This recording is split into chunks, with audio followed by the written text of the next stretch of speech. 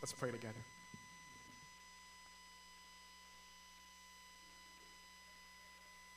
Father God, this is your word. You are the one who has inspired it, and we are your people, and so you know us better than anyone else is able to know us, and you know us better than we ourselves know ourselves. And so I'm praying, God, that even as we consider your word this morning, that you would use your word to speak directly to the areas of our life where we need to be spoken to. We remember that we are gathered in the presence of the very God of this universe, the one who has created all things, the one who has provided for us all things, the one who has given to us Jesus. And so I pray, God, that even as we gather this morning, that we would make much of him through the proclaiming of your word. Father, this is all about you, and so, again, use your word to glorify yourself. Use your word for our benefit. We pray all of this in Jesus' name. Amen. If you've been around me long enough, you sort of know that I'm a big fan of asking hypothetical questions, okay?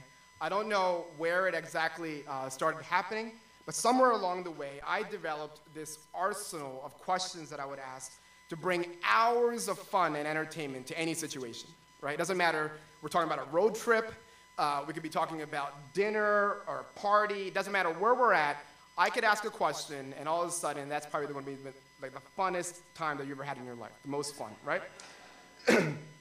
Like, for example, a fan favorite is when I ask people what their death row meal would be, right? And you're smiling because I've asked many of you this question before. I would ask you, what is your death row meal? So if you're going to be on death row, you're about to die, what would be the last meal that you would eat? And it goes on for hours. People come up with all sorts of things, and it's interesting to see what people come up with, and we're kind of laughing at some people as to why they said that, and other things that we're like, oh my gosh, I wish I would have thought of that. It's wonderful, a lot of fun. Or another one that I would ask people is, I would say, would you rather be punched one time by Mike Tyson? You completed my sentence. Punched one time by Mike Tyson, or tackled one time by who? Ray Lewis. Yeah, I would ask that question. And so you would have people going back and forth, debating which one would make more sense, which one would hurt less, which one would mean that you wouldn't die, right? And so we go back and forth, and I have tons of them. I have tons and tons and tons of questions ready to be used at even the slightest opportunity of a dull moment, okay? I'm ready. But in all of these years of doing this, of asking questions left and right, one of my favorite questions of all time to ask is to have people list their top 10 movies of all time, right? It's a conversation that I've had time and time again over the past, I don't even know how many years, and what's great about it is it provides great conversation, right? Now, every now and then, I do admit, you get some crazy answers that people will say. Like some people will say, The Notebook as the top 10 movie of all time. And I'm just like, at that moment, immediately you know that the rest of their list is not at all worth listening to. And so you kind of just dismiss everything that they say from that point onward. But generally speaking, you get some good ones, right? And it's especially amazing to see how many of us have exactly the same movies in our top 10 list. Like movies like Braveheart, right? I mean, what's better than watching William Wallace go into battle, one after the other, fighting English army after English army to bring freedom to the Scots. We love it. It's a wonderful movie. Braveheart is on many of our top 10 lists. Or, for example, the movie Gladiator, right? It's an epic movie of Maximus, who was supposed to be the next emperor of Rome, but then he becomes a slave, and then finally he becomes a gladiator again, and then he's fighting in the last scene against his enemy, Commodus, and they go at it. And it's a wonderful movie. It's an epic movie. It's on many of our top 10 lists. Now, I think all of us know why it is that movies like that make our top 10 lists. I think it's because all of us love the idea of a warrior. We all love the idea of a warrior, a brave fighter, a person who fights for what's right and who isn't afraid of destroying anything and everything that gets in the way of him accomplishing his mission. We're drawn to that kind of story, right? We can't help but root for William Wallace and for Maximus. There's something about their story that we just love. And that's why I think that if the book of Joshua were to be made into a movie, I think that movie would also land in our top 10 list as well. Because you see, Joshua is sort of like a William Wallace. Or Joshua is sort of like a Maximus. He's a warrior. He's a brave soldier, a brilliant fighter, a fighter that goes to great lengths to accomplish the mission that was given to him. His story is epic. I mean, people have been talking about it generation after generation for thousands of years. Joshua's story has been told over and over again. Kids sing about Joshua. And that's why I'm glad that it's in the Bible. But you see, before we can kind of get into Joshua's story and consider why it is that he's such a great warrior, we need to kind of consider what's been going on so far. What's the background, the context of Joshua's story? And what we find out is that Joshua's story actually begins where Moses' story ends. So we read in the Bible that about 40 years earlier, Moses was raised up to be a deliverer for the Israelites, right? So God's people, the Israelites, were slaves in Egypt, okay? And now, when Moses enters into the scene, it said that these people have been slaves for over 400 years. I mean, they've been in this land as slaves in Egypt for over 400 years, and that's when Moses enters the scene. Now, many of us already know the story, so I'm not going to belabor it, but the idea is God sends Moses into Egypt, and along with Moses, he sends a series of plagues, right? It says that there was 10 plagues that were sent, the last of which being the death of the firstborn in of all the families in Egypt, right? And so, of course, there's been plague after plague, and Pharaoh's been seeing this, but this one hits home because his own child comes to an end. And so what we find out is that Pharaoh decides that he's finally going to let them go. And so he decrees that the Israelites are free. And so just like that, right, Moses and about 2 million Israelites march out of Egypt in freedom. And they're headed to a place called Canaan. Now, Canaan is an important place, okay? It was an important place because about 500 years ago, God had made a promise to the Israelites that this is going to be your land in the future. He made the promise to a man named Abraham. He said, in the future, you're going to have a land, and this is going to be the land, and your people are going to walk into this land and call it their own. Now, this was 500 years ago that promise was being made. So this, in other words, is a long time coming, right? The Israelites will no longer be slaves in a foreign land or wanderers in a foreign land. They would have, finally, a land of their own. And so you can imagine the excitement, right? Not even just the fact that they're going to be free for the first time in 400 years, but they're actually going to be walking into a land that's their own, a land that God has promised them. So you can imagine the excitement as they march out of Egypt. The promise that God made to them hundreds of years ago is finally going to come true. And as they start marching out of this land, unfortunately, as is the story with the Israelites often, they hit another roadblock, right? So God promises them, listen, you're going to go into Canaan. You're going to go in there and you're going to make this your land. They hear that, and yet they start questioning and doubting as to whether or not that could really happen, whether or not they can really do that. And so instead of marching into the promised land, the Bible tells us that they start marching around in circles for 40 years in the wilderness. And it says that in those 40 years, that an entire generation of Israelites, an entire generation who were hoping to walk into Canaan, to set up home, to finally start their families, and to be able to sit out on the porch, end up dying in the wilderness. Promised land in view, but they're in the wilderness, going around in circles, never able to walk into that territory. And among the people that died in those 40 years was actually Moses himself. Now consider that for a second, okay? Moses was their deliverer. He was the one who gave God's law to them. He was the one that was their advocate before God, all sorts of things. But as amazing as Moses is, he's only able to lead them up to the border of the promised land, and he never walks over. And what the Bible says is that the Israelites begin to weep Moses dies, and the Israelites begin to weep. And it says actually that they weep for 30 days continuously. They're just distraught, overwhelmed by what's happening. It's not even just the fact that their leader is dead. It's also that at this point, they just continue to be wanderers. They're just in a desert, wondering when in the world will rest finally come to us. And this is where the book of Joshua picks up. I'm going to read for us Joshua chapter 1. It's the section that Brett read for us this morning. Starting at verse 1, it says this. After the death of Moses, the servant of the Lord said to Joshua, the son of Nun, Moses' assistant, Moses, my servant, is dead. Now therefore arise, go over this Jordan, you and all this people, into the land that I am giving to them, to the people of Israel. Every place that the sole of your foot will tread upon, I have given to you, just as I promised Moses. So hear that, right? So some things have changed, like we said. They have a new leader.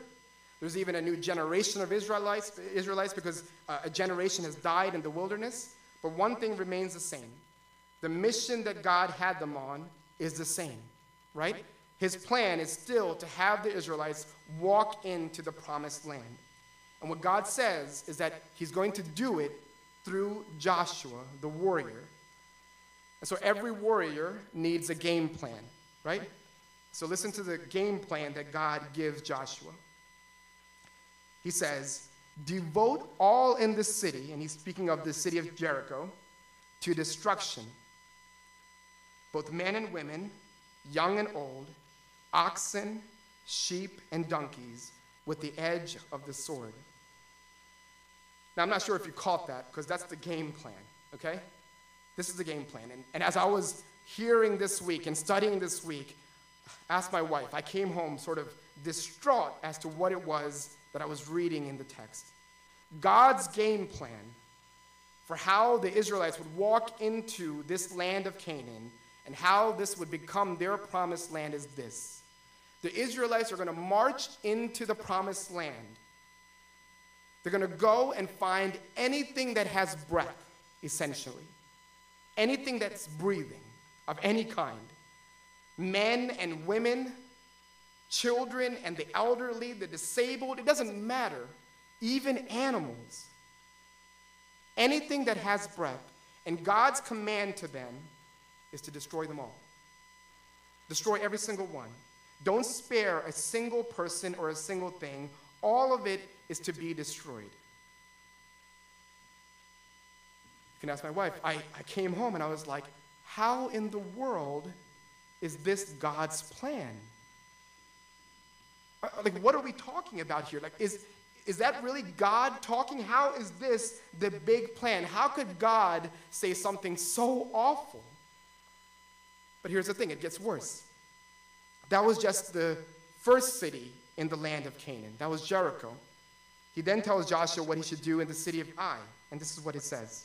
It says, when Israel had finished killing all the inhabitants of Ai in the open wilderness where they pursued them, and all of them to the very last had fallen by the edge of the sword, all Israel returned to Ai and struck it down with the edge of the sword. And all who fell that day, both men and women, were 12,000, all the people of Ai. The game plan's no different, right? You go into Jericho, and again, I think about what we're saying because often when we talk about Jericho, it's that happy song that we sing, right? Joshua fought the battle of Jericho, and the walls came tumbling down. Literally, our kids, my daughter, knows the song, and they sing it. I wonder if they knew what they were singing about, if they would sing that song any longer. But this is the exact same game plan that God has for the city of Ai as well. He's going to go in there, and he's going to destroy the city, everyone who dwells in Ai. And then there's even the story of 5 kings, okay? So Joshua is going from city to city, killing everyone that he sees. And so obviously word gets around, right? And so there's a handful of kings. It says 5 kings hear about what Joshua's doing. So they come up with a plan to try to somehow escape the destruction that's coming their way because they know what's about to happen. Because they just don't want to die, right? Well, hear what happens to them as well. It says, then Joshua said, open the mouth of the cave and bring those 5 kings out to me from the cave. And they did so, and brought those 5 kings out to him from the cave.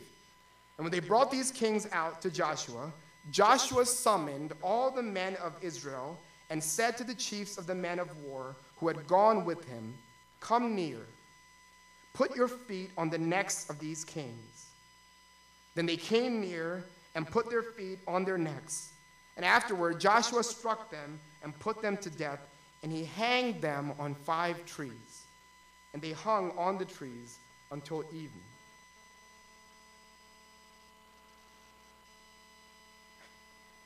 You read this passage again, and you're like, is this the Bible that we're reading? Like, what in the world is going on here? Like, why do stories like this exist in the Bible?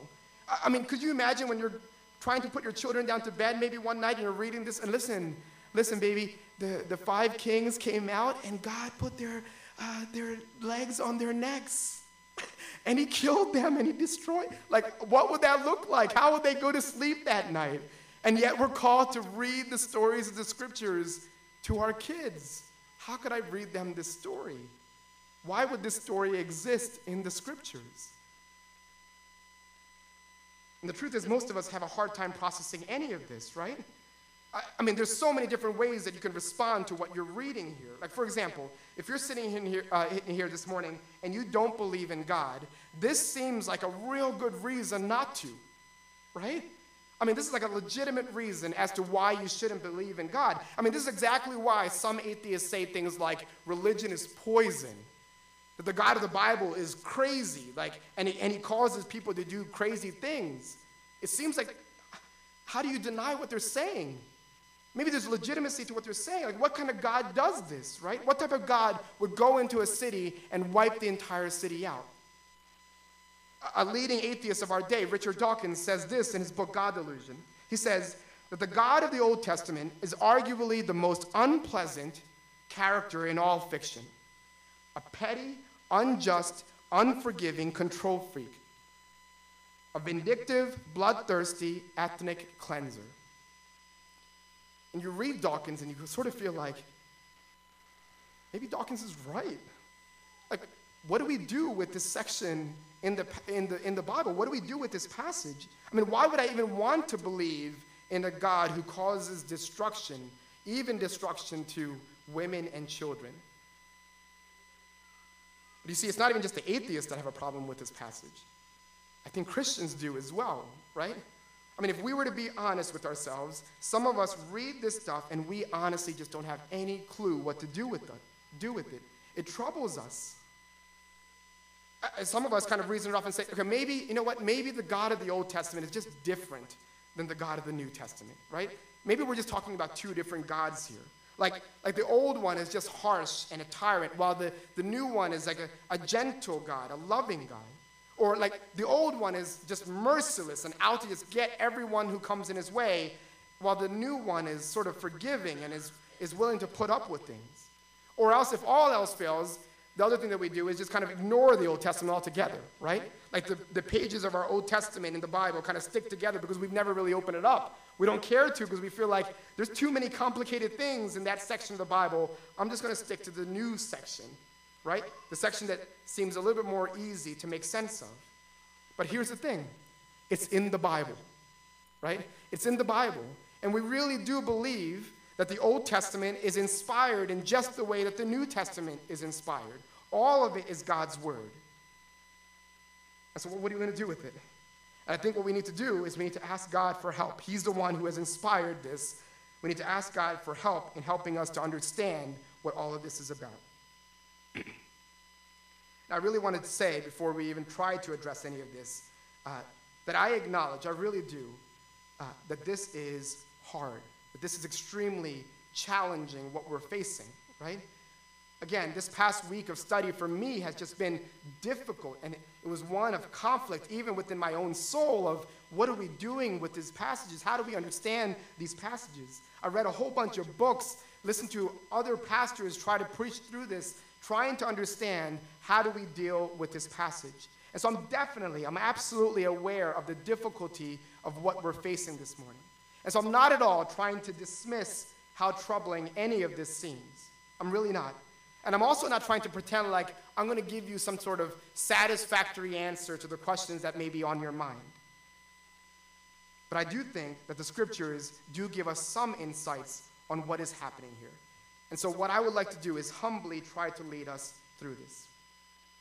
Now, if I were to be honest, right? If I were to be honest about what my own tension, what my own problem with these passages are, is that it stems from the difference of how I imagine God to be and how he really is, right? At the heart of it, I feel like there's a lot that goes on where the problem, the tension that I'm feeling is because there's a difference between how I imagine God to be and what he is really like. You see, because when I read the scriptures and I read things like God is forgiving, or that God is gracious, or that God always does what is right, I feel no tension, right? I'm not stirred up within me wondering, what am I going to do with a God who's forgiving? I don't feel that way because, in one sense, I would hope that those things are true. I desire for my God to be that way. But again, here's the problem. The same Bible that speaks of God in all of those ways also says that God is holy. Now, the word holy means set apart. It means to be completely other. Completely other. So in other words, when we're talking about God, we're saying that God is infinitely different than us.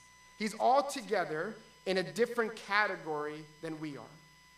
So for example, God is creator. God is creator. Now again, we've said that, we've heard that time and time again, so maybe that becomes familiar to our ears. God is creator. He has created everything that we see in this world. Everything that exists belongs to him. He is creator. That title belongs to no one else. God is creator. We are all, the rest of the world is all simply creation. Another example, God is subject to no one. Right? God is subject to no one. We are subject to God. There's no one else in all of creation that doesn't have a master above him. Only God is the one that can claim that. God is subject to no one. Another thing is that God is obedient to no one. God doesn't have parents that he needs to report to, or a job or an employer that he needs to give an answer to. God is obedient to no one, but we are called to be obedient to God. So let me try to help us make sense of what I'm just saying right here. A practical implication of what we're talking about is that some of the rules that God has given us actually don't apply to him. Right? Some of the rules that God has given to us actually don't apply to him. So we'll take the 10 Commandments, for example, since that's a common set of rules that we know. So for example, do not steal doesn't apply to God. Because again, consider this. God created everything. God owns everything. Who would he steal from? He can't steal from himself. Everything belongs to him. So there's no way for him to take anything that doesn't already belong to him. So this idea, this commandment of do not steal applies to all of us, but it doesn't apply to God. He can't break that commandment. We'll take another one. We'll take do not murder. Do not murder does not apply to God because, again, he's the creator. The Bible says that the Lord kills and the Lord makes alive. He can choose. Now, I need you to hear that. He can choose to make life and take life anytime, anywhere he wants to. And that's only true of the Creator. It's not true of us. Again, he is the Creator. He's the one who has brought to existence everything that exists. And so he can cease the existence of anything that exists as well. That is something that applies only to God, not to any of us. God cannot murder anyone. Now, what I'm saying may seem a little bit unfair, right? It may seem like I'm just making excuses or trying to find loopholes to somehow support the passages that we're just reading. But I think that we agree with this even more than we realize, especially if you have children or have been around children. So take, for example, my daughter, Sarah, right? She's 3 years old. I remember one day, just a few months ago, we were getting ready to paint her room. She wanted her room to be purple, and it was this nasty color before that. So we decided, all right, we're going to do that. We're going to paint her room purple. And so we got her room all prepped up and ready to go. And here's what the rules were. We basically said, you're going to be my little helper, okay? But essentially what that meant is you're just going to watch while I paint because you're not going to be involved in any sense, right? But here's what happened. As we started painting, she would keep trying to pick up a paintbrush and paint alongside me, right? And when she did that, I would say, no, listen. You cannot put the paintbrush down. Put the paintbrush down. Put the paintbrush down. Put the paintbrush down. Listen, you cannot paint alongside me. You're my helper. You can watch up a paint, but you cannot paint alongside me. But that obviously didn't stop her, right? So 5 minutes later, she does it again. I'm like looking at a different wall, and so she picks up a paintbrush and starts to paint again. And so after like the third time of her doing this, I looked at her and said, listen, you cannot paint the wall. You cannot paint the wall. And so she looked at me, and then she said, but then why are you allowed to paint the wall? And I felt like, crap, I think she got me. But the truth is, you see, my daughter didn't understand something. I am the ruler of the house. I'm not joking, she laughed too. I am the ruler of the house. I am the ruler of her too. And so the rules that I have created about painting that apply to her don't apply to me. And I can do that. I'm allowed to do things that she is not. And that doesn't make me unfair. It doesn't make me unjust. It doesn't make me cruel. That just makes me the ruler. And I think God is no different. The rules that apply to us don't always apply to him. He can do what he wants because he is the ultimate ruler. Remember we said, he's subject to no one. He doesn't have to be obedient to anyone. He is the ruler, the ruler. There's no one above him. Now you might hear that and say, well, listen, what do I do with that? The good thing is that thankfully, unlike me, not only is he the ruler, he always does what is right. And that truth is just as true as God being the ruler. God is not just a ruler, he always does what is right. Now you might ask, how is wiping out an entire city the right thing to do? Again, even if we were to say God is holy, and so because of that, he can do whatever he wants, why would the total destruction of a city be the right thing for him to do? And I think it's the same reason why we think it's right for warriors like William Wallace to do what they do. Because they're the good guys. And they're fighting for what's right. And they're willing to destroy anything and everything that stands in their way. You see, you and I don't complain when we're watching Braveheart and we see William Wallace slit the throat of an opposing soldier, an enemy soldier. Why? Because he's the enemy. And he's just getting what he deserves, is what we think. Now, listen, I get it, right? That's just a movie. It's one thing to talk about a movie, but we're talking about real life here. And I would argue that it's still no different. We're still no different when we deal with real life. Because why is it that when we hear that a serial murderer or a serial rapist gets captured, that we're screaming for justice? We're screaming for justice. Whatever that might mean, whether that's life in prison or whether that means the death penalty, whatever it is, we want him to get what he deserves. The truth is that that's a right desire for you to have. That's a right desire for you to have, because you and I wouldn't want to live in a world where there is no justice. Because we know that wrongdoing deserves punishment. And we know that the desire for good over evil is a good thing. It's a right thing. And so that's why it's great news that the Bible doesn't just say that God is holy and so that he can do whatever he wants, but that he always does what's right. And hear this, doing what's right means that he must punish and judge sin. You see, the scriptures say that what happened to the Canaanites through Israel wasn't unfair. It was actually justice. You see, the Canaanites weren't innocent people. They were actually idolaters who did crazy things like offer up their children to demons as sacrifices. Listen to what one author says about Canaan. It says, the Canaanites worshipped a god named Moloch. How do you worship Moloch? You heat a large statue of Moloch up to an insanely hot temperature.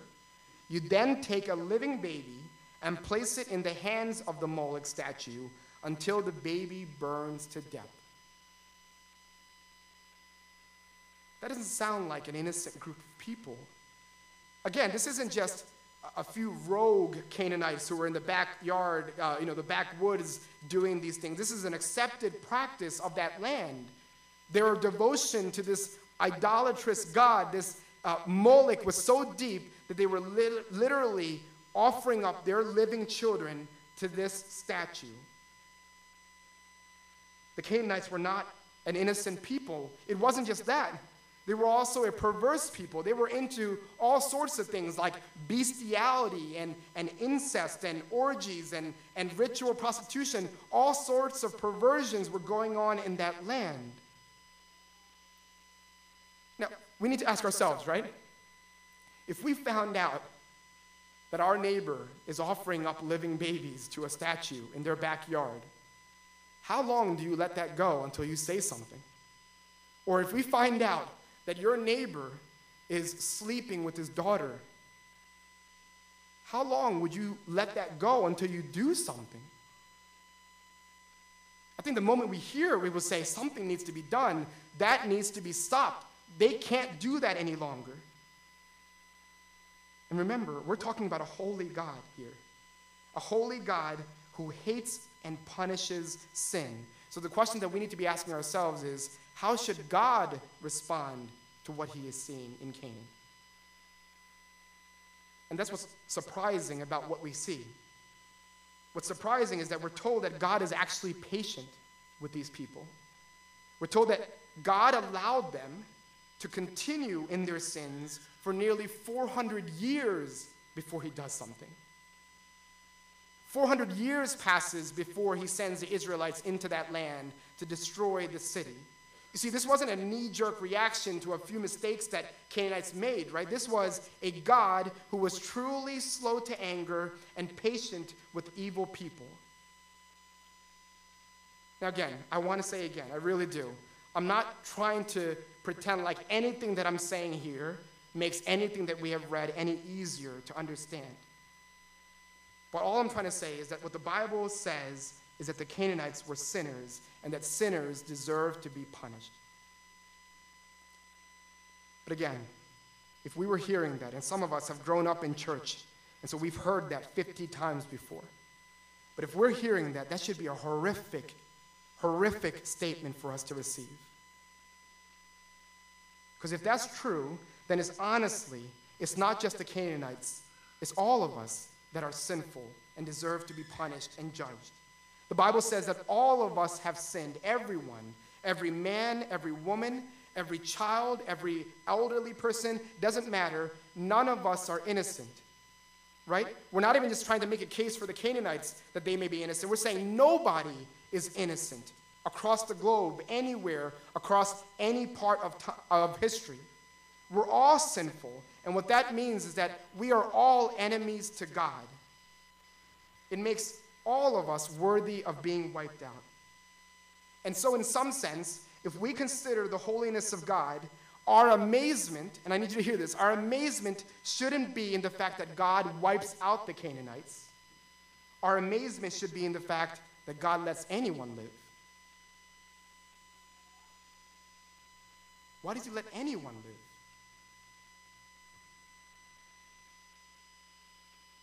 And so because God is a holy God, his game plan, what he decides to do is to punish a sinful Canaanite people by completely destroying them. And so he's going to do that by using Joshua, the warrior.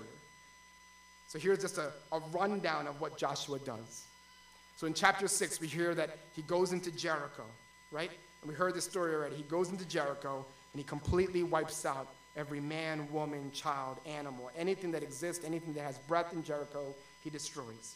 In chapter 7, he goes from Jericho to the next city, the city of Ai, and he does the same thing, destroys everything that exists. 12,000 people, it says, come to death through the destruction of what Joshua does. In chapter 9 and 10, it says that Joshua subdues the entire southern part of Canaan. So all of the southern cities of Canaan is now gone. And so he goes from city to city, destroying everything that he can in the southern tip of Canaan. And then in chapter 11, it says he goes to the northern tip of Canaan and destroys every part. Jericho, Ai, southern tip, northern tip. Battle after battle, he goes from place to place, destroying everything in the land of Canaan. And then finally, Joshua's story climaxes in chapter 21. Listen to what it says. It says, "Thus the Lord gave to Israel all the land that he swore to give to their fathers. And they took possession of it. And they settled there. And the Lord gave them rest on every side, just as he had sworn to their fathers. Not one of all of their enemies had withstood them. For the Lord had given all their enemies into their hands. Not one word of all the good promises that the Lord had made to the house of Israel had failed. All came to pass." So what are we hearing here? That after all of those countless battles, Joshua is used to deliver God's promise to Israel. He faithfully obeys the Lord, and he defeats every enemy that stands in the way of Israel receiving that promised land. And after 400 years of slavery and 40 years of wandering in the wilderness, it says that the Israelites come to rest.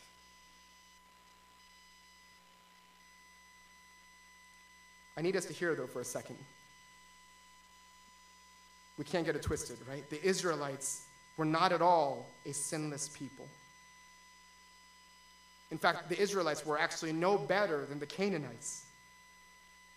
But God, in his choosing, in his pleasure, decides that he's going to use the Israelites to bring destruction instead of being the ones who receive destruction. And so God offers them grace and mercy and forgiveness. And instead of destroying them, he provides them with rest. And he does so through Joshua. Joshua, the great warrior. And what we see here is that Joshua is a warrior, but Joshua is only a shadow. You see, Joshua is getting us ready for Yeshua. In fact, in the story of Joshua, we actually see Joshua encountering Yeshua face to face. It's found in chapter 5, and it's a crazy story. We have to read it together. It says, "When Joshua was by Jericho, he lifted up his eyes and looked, and behold, a man was standing before him with his drawn sword in his hand. And Joshua went to him and said to him, 'Are you for us, or for our adversaries?' And he said, 'No, but I am the commander of the army of the Lord. Now I have come.' And Joshua fell on his face to the earth and worshipped." So what just happened here, right? So Joshua's about to go into Jericho. He's about to start his first battle. And he says that he sees out in the distance this man who's standing there with a sword drawn in his hand. And so he sees him, and he's like unsure as to whether this is somebody in his own army or an opposing army. And so he decides he's just going to outright ask him. And so he says, "Listen, are you for us or are you against us?" And the man says, "No," which is kind of a weird answer because he said, "Are you for us or are you against us?" And he says, "No." And you're like, wait a second, I don't know if you answered the question. But he says, "No, I am the commander of the army of the Lord." And so Joshua quickly realizes that he's not speaking to no mere soldier. He's actually talking to the Lord. He's having a conversation, get this, with Jesus. Scholars call this a Christophany, right? It's just a fancy word for this idea of an Old Testament appearance of the pre-incarnate Christ. We're seeing Jesus. So Jesus doesn't simply just enter into the scene in some sense in the New Testament, and he didn't exist before that. He always existed. And we see a situation here where he's making his presence. And so listen to Jesus' response to Joshua's question. Joshua says, "Are you for us or are you against us?" And the Lord's response by saying, "Listen, I'm not for you or against you." I need you to hear that. I'm not for you or against you. You're for me. I'm the commander of the Lord's army. This is all about me. We're not fighting your war. You're fighting my war. This is my battle. This is all about me. And it says that Joshua fell on his face and he worshiped. What a right response. Jesus isn't a mere soldier. He's the better warrior. Joshua is a warrior, but Jesus is the better warrior. You see, some of us in our minds have a picture of Jesus where he's just some sort of like soft-spoken guy, right? Carries around lambs and has flowy hair and is really just like well-kept and plays with children and he's just laughing all the time and he's saying wise things every once in a while. He'll drop a gem on you, right? But now, while it is absolutely true that Jesus is mild and meek, the Bible also describes him as being a warrior. He's a warrior.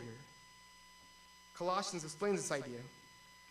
It's from chapter 2. It says, "When you were dead in your sins and in the uncircumcision of your flesh, God made you alive with Christ. He forgave us all our sins, having canceled the charge of our legal indebtedness, which stood against us and condemned us. He has taken it away, nailing it to the cross." And here's the part. It says, "And having disarmed the powers and authorities, he made a public spectacle of them, triumphing over them by the cross."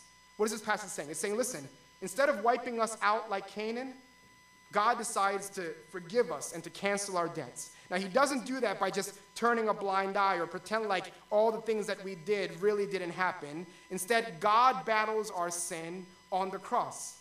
Jesus, the warrior, fights a battle that we were unable to fight, and he secures a victory that we were unable to win. And so the question is, what does that battle look like? And it's described in verse 15. Hear it again. It says, "And having disarmed the powers and authorities, he made a public spectacle of them, triumphing over them by the cross."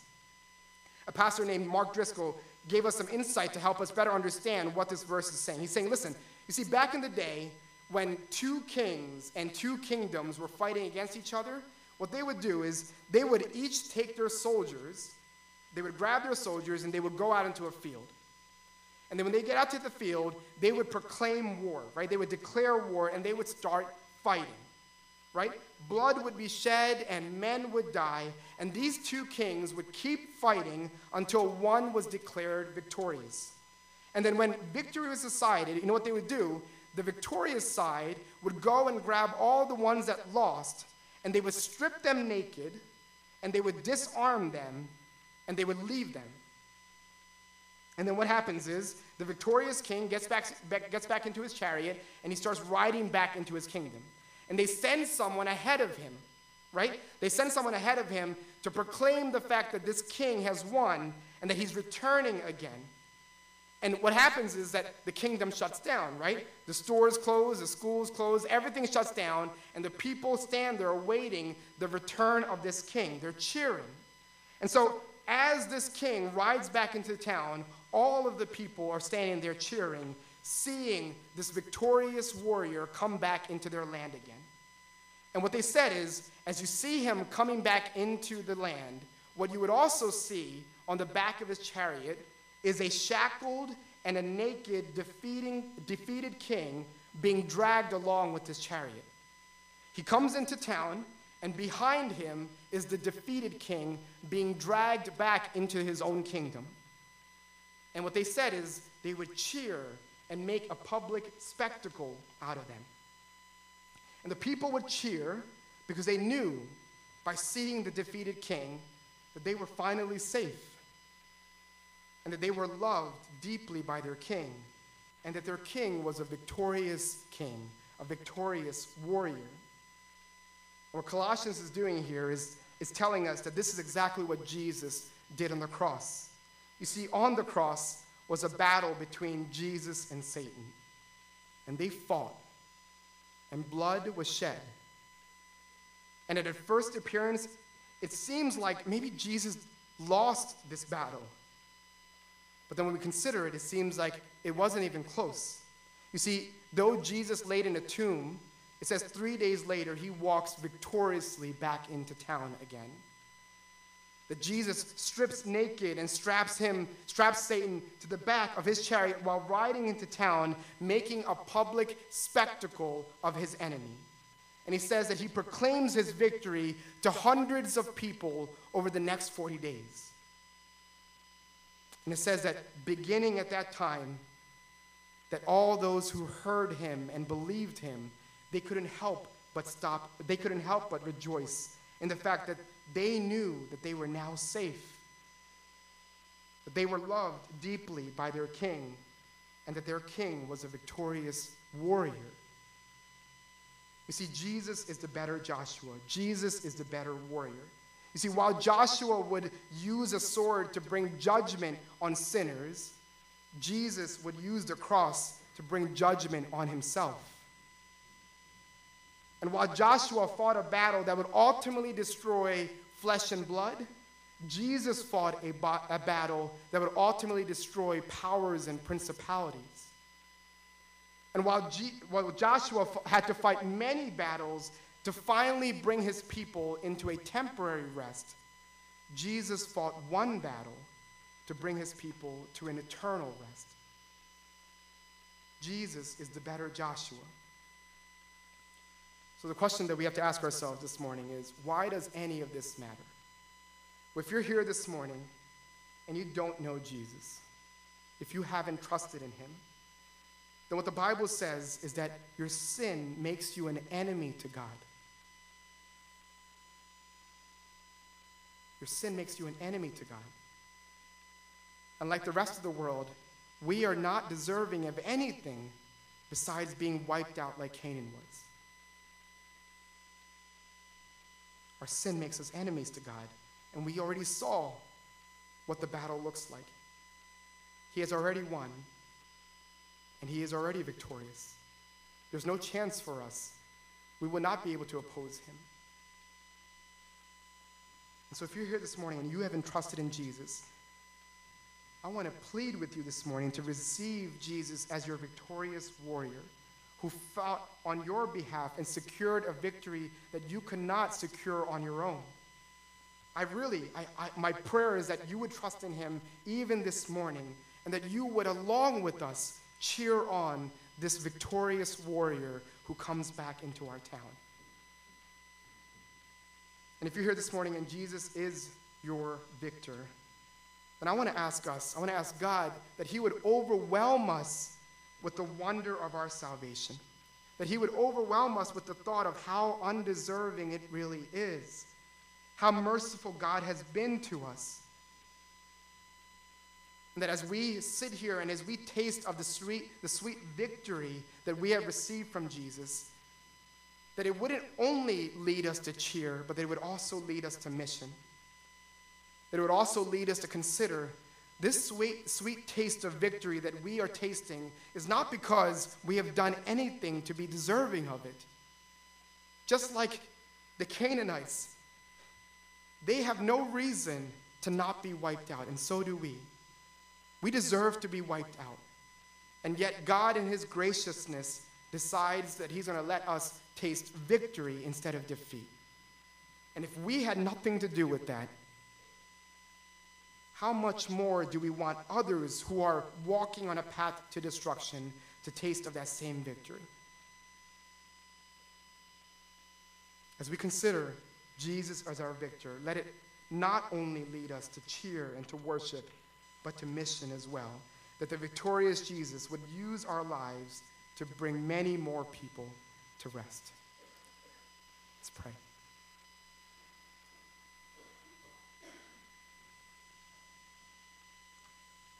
Lord, if I were being honest with you this morning, I realize that words like the very things that I just said right now can easily flow from my lips. It could easily bounce off ears. It could easily be forgotten by even me who proclaim this truth as I walk out this door. But Lord, would you fill me with awe and wonder once again of what you have done for us? That we were no better than the Canaanites. We deserved a result no better than what they received. And yet, of no merit of our own, instead of leading us to destruction, you lead us to rest. And you do so by the great warrior Jesus. We're so wonderful. We're so grateful for how wonderful he is, Father, for how much he has done for a people who were deserving of death alone. That he alone was the one that was willing to die so that we would be able to live. He indeed is worthy of worship this morning. And what you have done for us is indeed worthy of mission as we leave here this morning. Help us to love others in the way that you have loved us. Help us to pursue others in the way that you have pursued us. We are not able to do any of those things on our own, so God, would you give us strength even this morning? Please hear our prayer. Please lead us back to Jesus the warrior and to consider what he has done for us. It's in Jesus' name we pray.